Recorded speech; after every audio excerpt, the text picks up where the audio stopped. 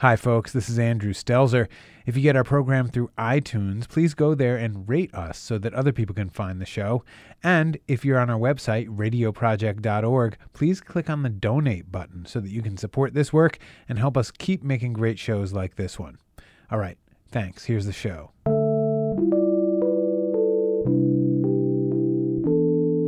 I'm Jasmine Lopez, and this is Making Contact. On July 5th, 2016, 37-year-old Alton Sterling was fatally shot by police in Baton Rouge, Louisiana. Then on July 6th, 32-year-old Philando Castile was shot and killed by police in Falcon Heights, Minnesota. Castile's girlfriend was able to live stream the following disturbing incident, all while their 4-year-old child sat in the back seat. We got pulled over for a busted tail light in the back. And the police he's covered. They killed my boyfriend. He's licensed. He's licensed to carry. The shooting sparked outrage across the U.S. and tens of thousands of demonstrators took to the streets and shut down highways and bridges in cities to protest the brutal police killings of Castile and Sterling and the racist violence perpetrated by police across the country. Violence that has already taken the lives of 187 Black people in the U.S. during the first half of 2016, and at least 346 in 2015. 97% of those cases did not result in officers being charged with a crime. On July 7th, a heavily armed sniper gunned down police officers during a peaceful protest in Dallas, killing 5 and injuring 9 other people. People are taking to social media to voice their thoughts and express their emotions about the week, the state of their country. One Facebook post expressed, "I'm heartbroken by the mistrust, racism, anger, and killings." Another post stated, "Never surprised with Black murder from the police. I can't count the times I've almost joined this exclusive club just for being. I'm not asking for your sympathy. I'm asking you to ride with me." It's no surprise because structural racism is a part of the social, economic, and political systems in which we all exist. It's why unarmed Black people are killed by police at 3 times the rate of unarmed whites. Since the founding of this country, people of color have been marginalized, exploited, and brutalized.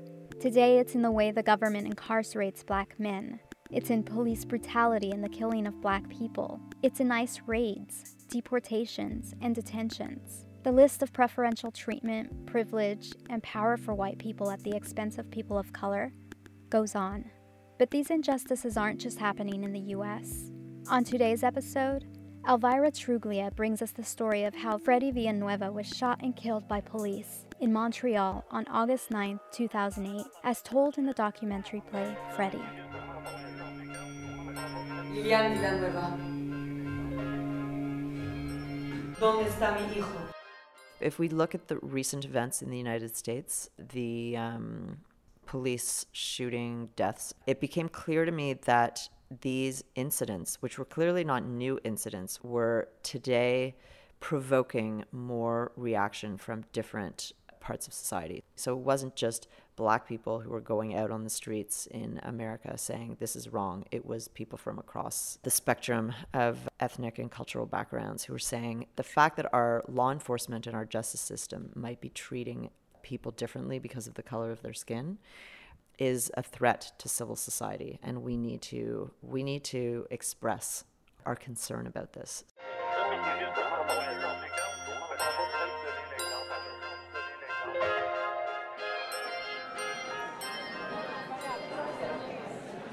A spotlight marks center stage. Our eyes are drawn to a pair of black and red sneakers, disembodied in the stark theater set. The shoes are a stand-in for Fredy Villanueva, the 18-year-old Honduran refugee shot by police on August 9, 2008 in Montreal North.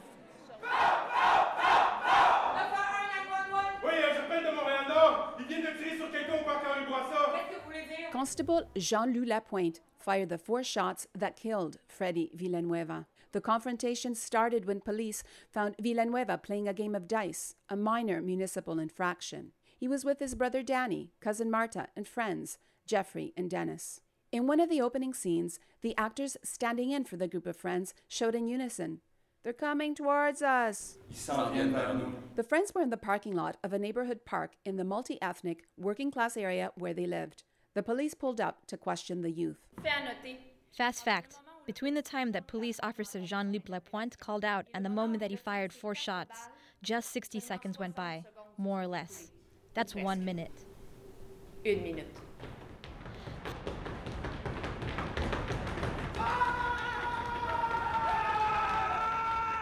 In that 1 minute, Fredy Villanueva was killed and 2 others were wounded. Villanueva's death fueled street protests, allegations of racial profiling, and threw the Villanueva family into legal battles with the Montreal police that lasted for years. The fallout from Villanueva's death inspired Fredy, a documentary play by Annabelle Soutar about the shooting and the investigation. It's clear that it was Constable Jean-Luc Lapointe who pulled the trigger, but the documentary play Fredy asks not who, but what killed Fredy Villanueva and why. So tell me about Fredy. Why this play? Well, like most of the issues that I end up addressing, it wasn't the initial incident of Fredy's death that attracted my attention back in 2008. It was more in 2009, 2010, when the coroner's inquest was going on in Montreal, that I realized the scope of the issues that Fredy's death reflected. The amount of media attention was quite incredible. And the polarization around the issue, when you read sort of blogs and comments after media articles, certainly there was a strong contingent of people who supported the police officer. The police officer's need to use his weapon in an incident where he felt threatened by a group of young people from different ethnic backgrounds, and other people who felt that this was clearly a case of racial profiling. So whenever a society is divided over an issue, I become interested.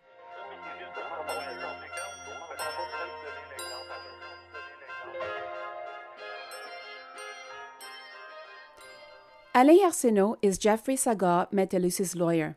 When he heard Annabelle Soutar was working on Fredy, Arsenault contacted the playwright to share why he thinks it's difficult to create police reform. Pour moi, le rôle de la police dans notre société.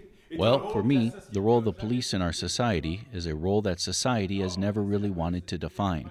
So we let the police define it themselves. Alain Arsenault, avocat de Jeffrey Sagard-Metellus. Et les policiers se voient comme un groupe paramilitaire répressif. And the police see themselves like a group of repressive paramilitaries. That's the bottom line. And we lawyers are obliged to define the role of the police through the courts. And when I wrote to you, that was one of the questions that I wanted to address. Why does society refuse to define the role of the police? It's been 30 years or so that I take on cases involving police files. I've spoken in front of parliamentary commissions. I've spoken to politicians. I've spoken to authorities. I've done everything. But people are afraid. They're afraid of the police. The police create so much fear that they are able to stop all reforms. And the public inquiry into Fredy Villanueva's death showed that. It was a huge illustration of that. Under Quebec law, when an arm is discharged or someone is hurt during a police intervention, the incident needs to be investigated by an independent police force. In this case, the SQ, the Sûreté du Québec. But the independent investigation came under scrutiny during the 18th-month public inquiry into the police shooting. When the coroner's report came out in 2013, it said mistakes were made all around, but it ruled out foul play by police.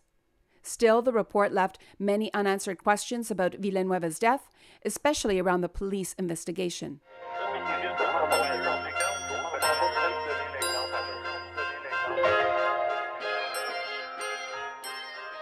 Ricardo Lamour is a Montreal activist, hip-hop artist, and member of the Villanueva Family Support Committee. Lamour played the role of Judge André Perrault in the play Fredy. I spoke to Lamour after one of the theater shows. What is right now is that I think that the police protects the elite.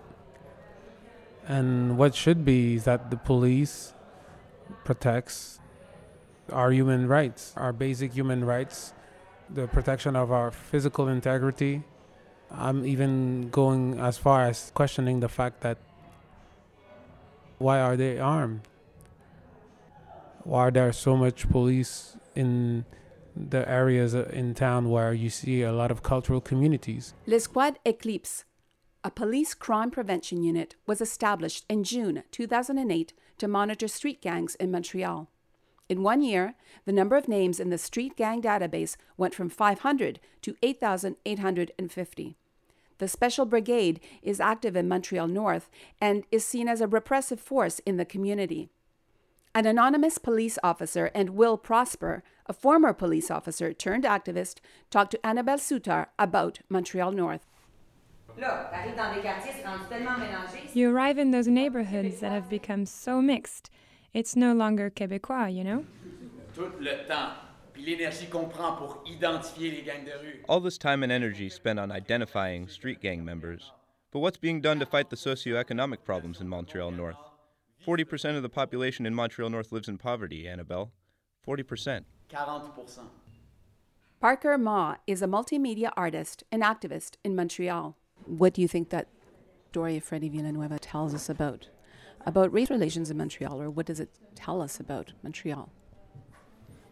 It tells us that there were and there still are conditions of extreme power imbalance in so-called, tolerant modern urban centers. And it's not only happening in Montreal, it's happening in places like major cities of the United States, it's happening in Europe, it's happening in all sorts of spots in which minority immigrant cultures are discriminated against, are profiled, have less access to education and social services, and are treated more and more harshly by a police force that seem to be less and less sensitive to understanding their experience. C'est une actrice qui va me jouer, là. Faut juste que tu me jures que les gens vont pas me reconnaître dans son... An actress is going to play me? Okay. You just have to swear that people won't be able to recognize me when she's acting, because I'm a very honest person, but I don't want to get into trouble because of all this. And I want to defend my trade because I like my job. It's a good job. And I wasn't there at Parc Henri Bourassa that night, but I know them, the 2 police officers that this happened to. I saw them after the whole thing, and it wasn't pretty. The bad luck that came down on the Villanueva family there, you might not believe me, but it also came down on the police officers involved. I can't speak much about him because I don't know him, but the girl, Stephanie, there's a whole side that we're forgetting. We're people too. Every intervention is different. Some go well and some go badly, but when it ends badly, it doesn't just end badly for the victim and the victim's family, but it ends badly for the police officer, their family, and the judgment, We're very judged by our peers, by the population. Everyone looks at us and judges us all the time. So what I want to tell you is that in this case, please, you shouldn't judge too quickly. C'est que s'il vous plaît, dans ce cas-ci, faut pas juger trop vite. Florence Blain saw Fredy in March 2016, the day after opening night. I asked her what she thought about the play. I'm talking about both sides. That's what really stood out to me, that we're placed into boxes, even on the police side. Even though I think Fredy was a victim in this story, but we put people in boxes right away. There's a quick judgment. We don't ask questions about the human aspect. What really motivated the actions? Because that would open up a whole other side. I think the most important part that we're not focusing on are the human details that made Fredy nervous. That's what we see in this play, the whole range of nuance that wasn't seen during the court process that I think we see in this piece of theater. According to court transcripts, the police had been scoping the neighborhood and had their book of suspects in hand when they arrived. Jean-Louis Lapointe recognized some of the youth. Danny Villanueva was asked to show his ID, but he refused. Lapointe moved to arrest him and things escalated. As the police officers moved in on Danny, the youth moved in behind. Fredy saw his brother pinned to the ground. In this scene, individual number 1 is Danny Villanueva. Individual number 3 is Fredy Villanueva. I made contact. He overreacts. I intend to handcuff him. I used a pre-handcuff technique. From behind me, I hear other men behind me yelling. I feel surrounded. I have a feeling they're armed. I order them to stand back. I see my partner getting pushed by individual 1. I bring individual 1 to the ground. I have a difficult time keeping him immobilized. There are now other men. They're already very close. I order them to stand back a second time. I get kicked in the knees by individual 1. I hear my partner say that he also hit her. I give orders a third time. Stand back! I see individual 3 lean towards me. I'm afraid. I feel his hand on my belt. I am very afraid. I can't use my intermediate weapons. The individual grabs me near my throat. I am terrified. I can't wait anymore. I don't see any other options. So many questions remain. Was the dice game just a pretext to question the youth? Why were the police officers not separated right after the shooting? Why weren't they directly questioned during the investigation? Why did the investigation only rely on the police officers' written reports?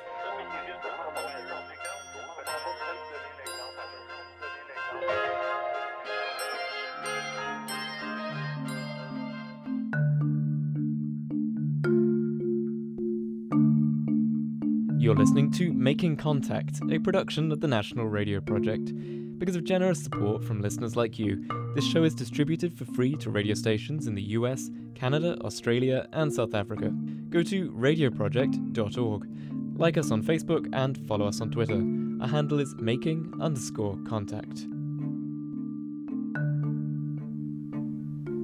What makes documentary theater so powerful is the verbatim text, the voices of real people. Why did I include the kind of behind-the-scenes story of how the play came together? Well, it's not just behind the scenes, it's at the root of the play. At the root of the play is this question of who's responsible for what happened, who has the right to tell the story, why are we so afraid of telling the story and of controlling the content of the story. And I've almost always included the story of the playwright's intentions behind telling the story to help my audience make a more personal connection to the story. In this case, I'm not incarnated on the stage, but my presence is evoked through my letters and emails to people, trying to get them to accept to speak with me. And the fact that most of them refuse is very relevant to this subject matter, because play is all about a breakdown in communication, about our fears of speaking about the conflict that is existing in our society, and how sometimes into that vacuum only violence can grow. And I'm deeply, deeply concerned about that potential outcome. You just shot my brother. You just shot my brother. Cher Danny. Dear Danny. Je vous écris dans l'espoir que vous accepterez de communiquer avec moi. I have asked your mother to pass you this letter in the hopes that you will agree to communicate with me. Est-ce que je peux vous appeler? Can I call you? S'il vous plaît. Please. Fredy's brother Danny never agreed to communicate with Annabelle Soutar, whose voices are actually heard in the play, became contentious. Fredy Villanueva, Fredy and Danny's mother, had collaborated with Annabelle early in the documentary process, but she withdrew her support when she found out the playwright also wanted to speak to the police. Well, I should tell you a little bit about why there was a point of rupture between Lillian and me. Lillian had seen a play of mine called Sexy Béton that she admired, and she felt that I was a legitimate person to tell the story of her son's death.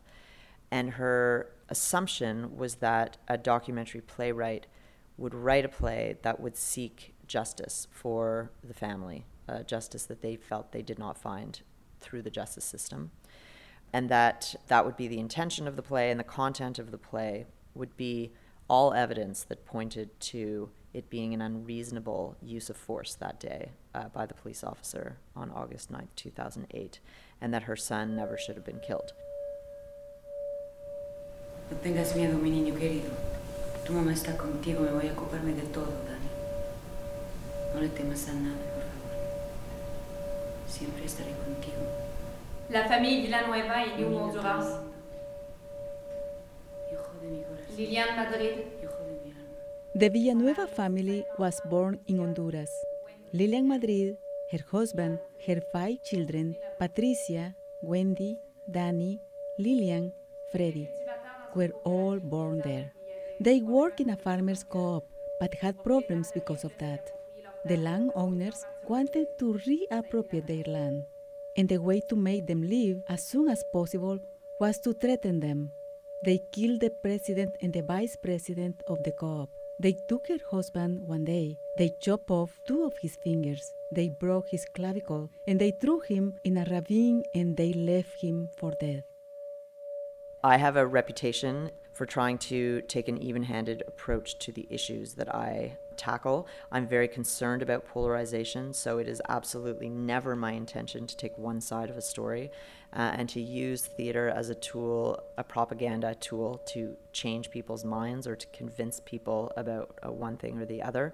I really always try, when I do my research, to stay open to the different points of view. And clearly here we had 2 very different points of view.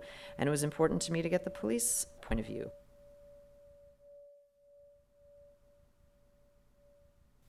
They had to leave their country. She was the one who made the decision for her family. She had to leave 5 children with her mother in Honduras. She left with her husband. They walked. They took the bus until they arrived on the Mexican border, then crossed into the U.S. They swam in the river, and then they asked for refuge in Canada. When they arrived in Canada, they went to Montreal North. She worked 3 jobs, from 6 in the morning until midnight every night. She worked in the fields. She cleaned. She worked in a pillow factory. When she arrived, the hardest was the language and the cold, and the fact that she left her 5 children and she didn't know if they were in danger. 2 years later, she was able to bring her children to Canada.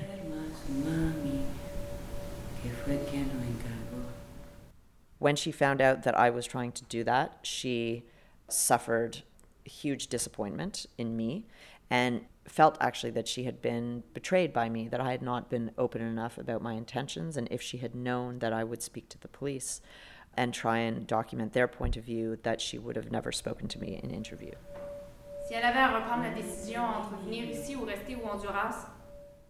Later, she found out that very complicated things happened, very difficult things involving her children. She didn't tell anybody except for Immigration Canada. The people who were after her husband took her children. They even raped some of her children. If she had to make the decision all over again, whether to stay there or to come to Canada, she would stay there. She would prefer that they kill her, her husband, and kids in Honduras, instead of coming here where, little by little, well, they are killing her in the same way. Ricardo Lamour, speaking as a member of the Villanueva Family Support Committee. The author was harassing some of the people that were victims of this situation. August 9, 2008 police intervention. And she's like, why aren't they talking? Why aren't they talking? Well, because to talk, they feel like it's detrimental to their security. Annabelle Soutar had to go through the support committee to access Liliane Villanueva. The committee also vetted some of the content of the play. Take me to that moment at the end of the play. You want to just summarize what happens? You might write a good story, but you'll never tell the truth. Well, we present an epilogue at the end of the play that gives the audience kind of a wrap-up of the conclusions and recommendations of the coroner's inquest. And the sort of tragedy is that after 2 years of very thorough public examination, the conclusion of the coroner pretty much reflected the police investigation, which was that the police officer acted with reasonable force in self-defense when he fired his bullets, and therefore he shouldn't be held criminally responsible. Although the coroner did not have the mandate to find anyone criminally responsible, but he reiterated that, but also said that Fredy did not deserve to die. And in response to that conclusion, or before the play ends, that could be, felt by the audience as the natural conclusion of the play. Before it ends, Ricardo comes forward and presents a letter that he wrote to me while I was creating the play. La pièce que vous n'écrirez jamais. Chère Madame Soutar. There is a play that you will never write, dear Miss Soutar. Although your work bears Fredy's name, he and those close to him are glaringly absent from it.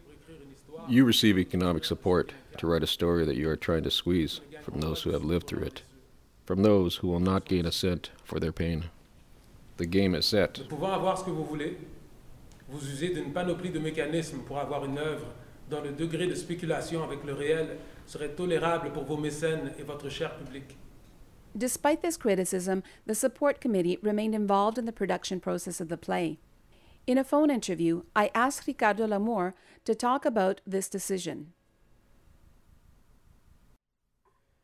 So when you're talking power dynamics, we're talking about conflictual dynamics between the author and the family of Fredy.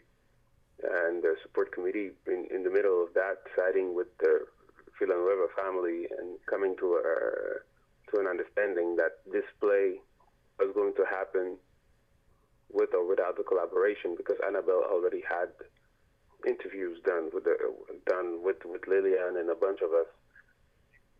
So we're like, if she's willing to show us what she's done so far, talking about Annabelle, she's opening her game. We'll tell her straight what we'd like, what makes sense, what is just, what can possibly cause prejudice. And that's the type of work that we've done when we reestablish contact. So would it be fair to say that you were taken aback a little bit from the fact that it was representing a story where the voice of the people who were immediately affected was actually not included in the play? Is that what you're saying? Parker Ma. Yes, that's correct. The voice of the people who were immediately affected were not included directly. They were included indirectly through court transcripts and through newspaper articles and so on. The primary social issue which the play addresses, which is like police brutality and sort of police oversight, the role of police in Quebec society, still being very, very much in the news and very much a social issue of pressing concern. I think in this context specifically, it would have been nice to see more community engagement and to see more input on the part of the concerned individuals. I'm pleasantly surprised that people have publicly wanted to extend the critique that Ricardo expresses in the play, which is that even though they found the play compelling and they think it's a good piece of theater, they question its legitimacy after what Ricardo has said. There have been certain people from, I think, Haitian background who have really related to what Ricardo said about the author's appropriation of Fredy's story, calling the play Fredy, being able to speak from the position of power that I occupy as a white person with financial resources to put on this kind of theater. They really do want to say after the play, we feel tremendously for the people who can't speak. And we wish that we lived in a society where they did have the means to speak. And my response to that is usually, well, maybe this is a stepping stone. Maybe the first thing that needed to happen is the so-called establishment had to recognize that problem and start to open the door. I think that's what the play does. That's certainly the spirit behind it. I think putting Ricardo's letter in the play was my way of recognizing that. Maybe it didn't go far enough, but it's a first step.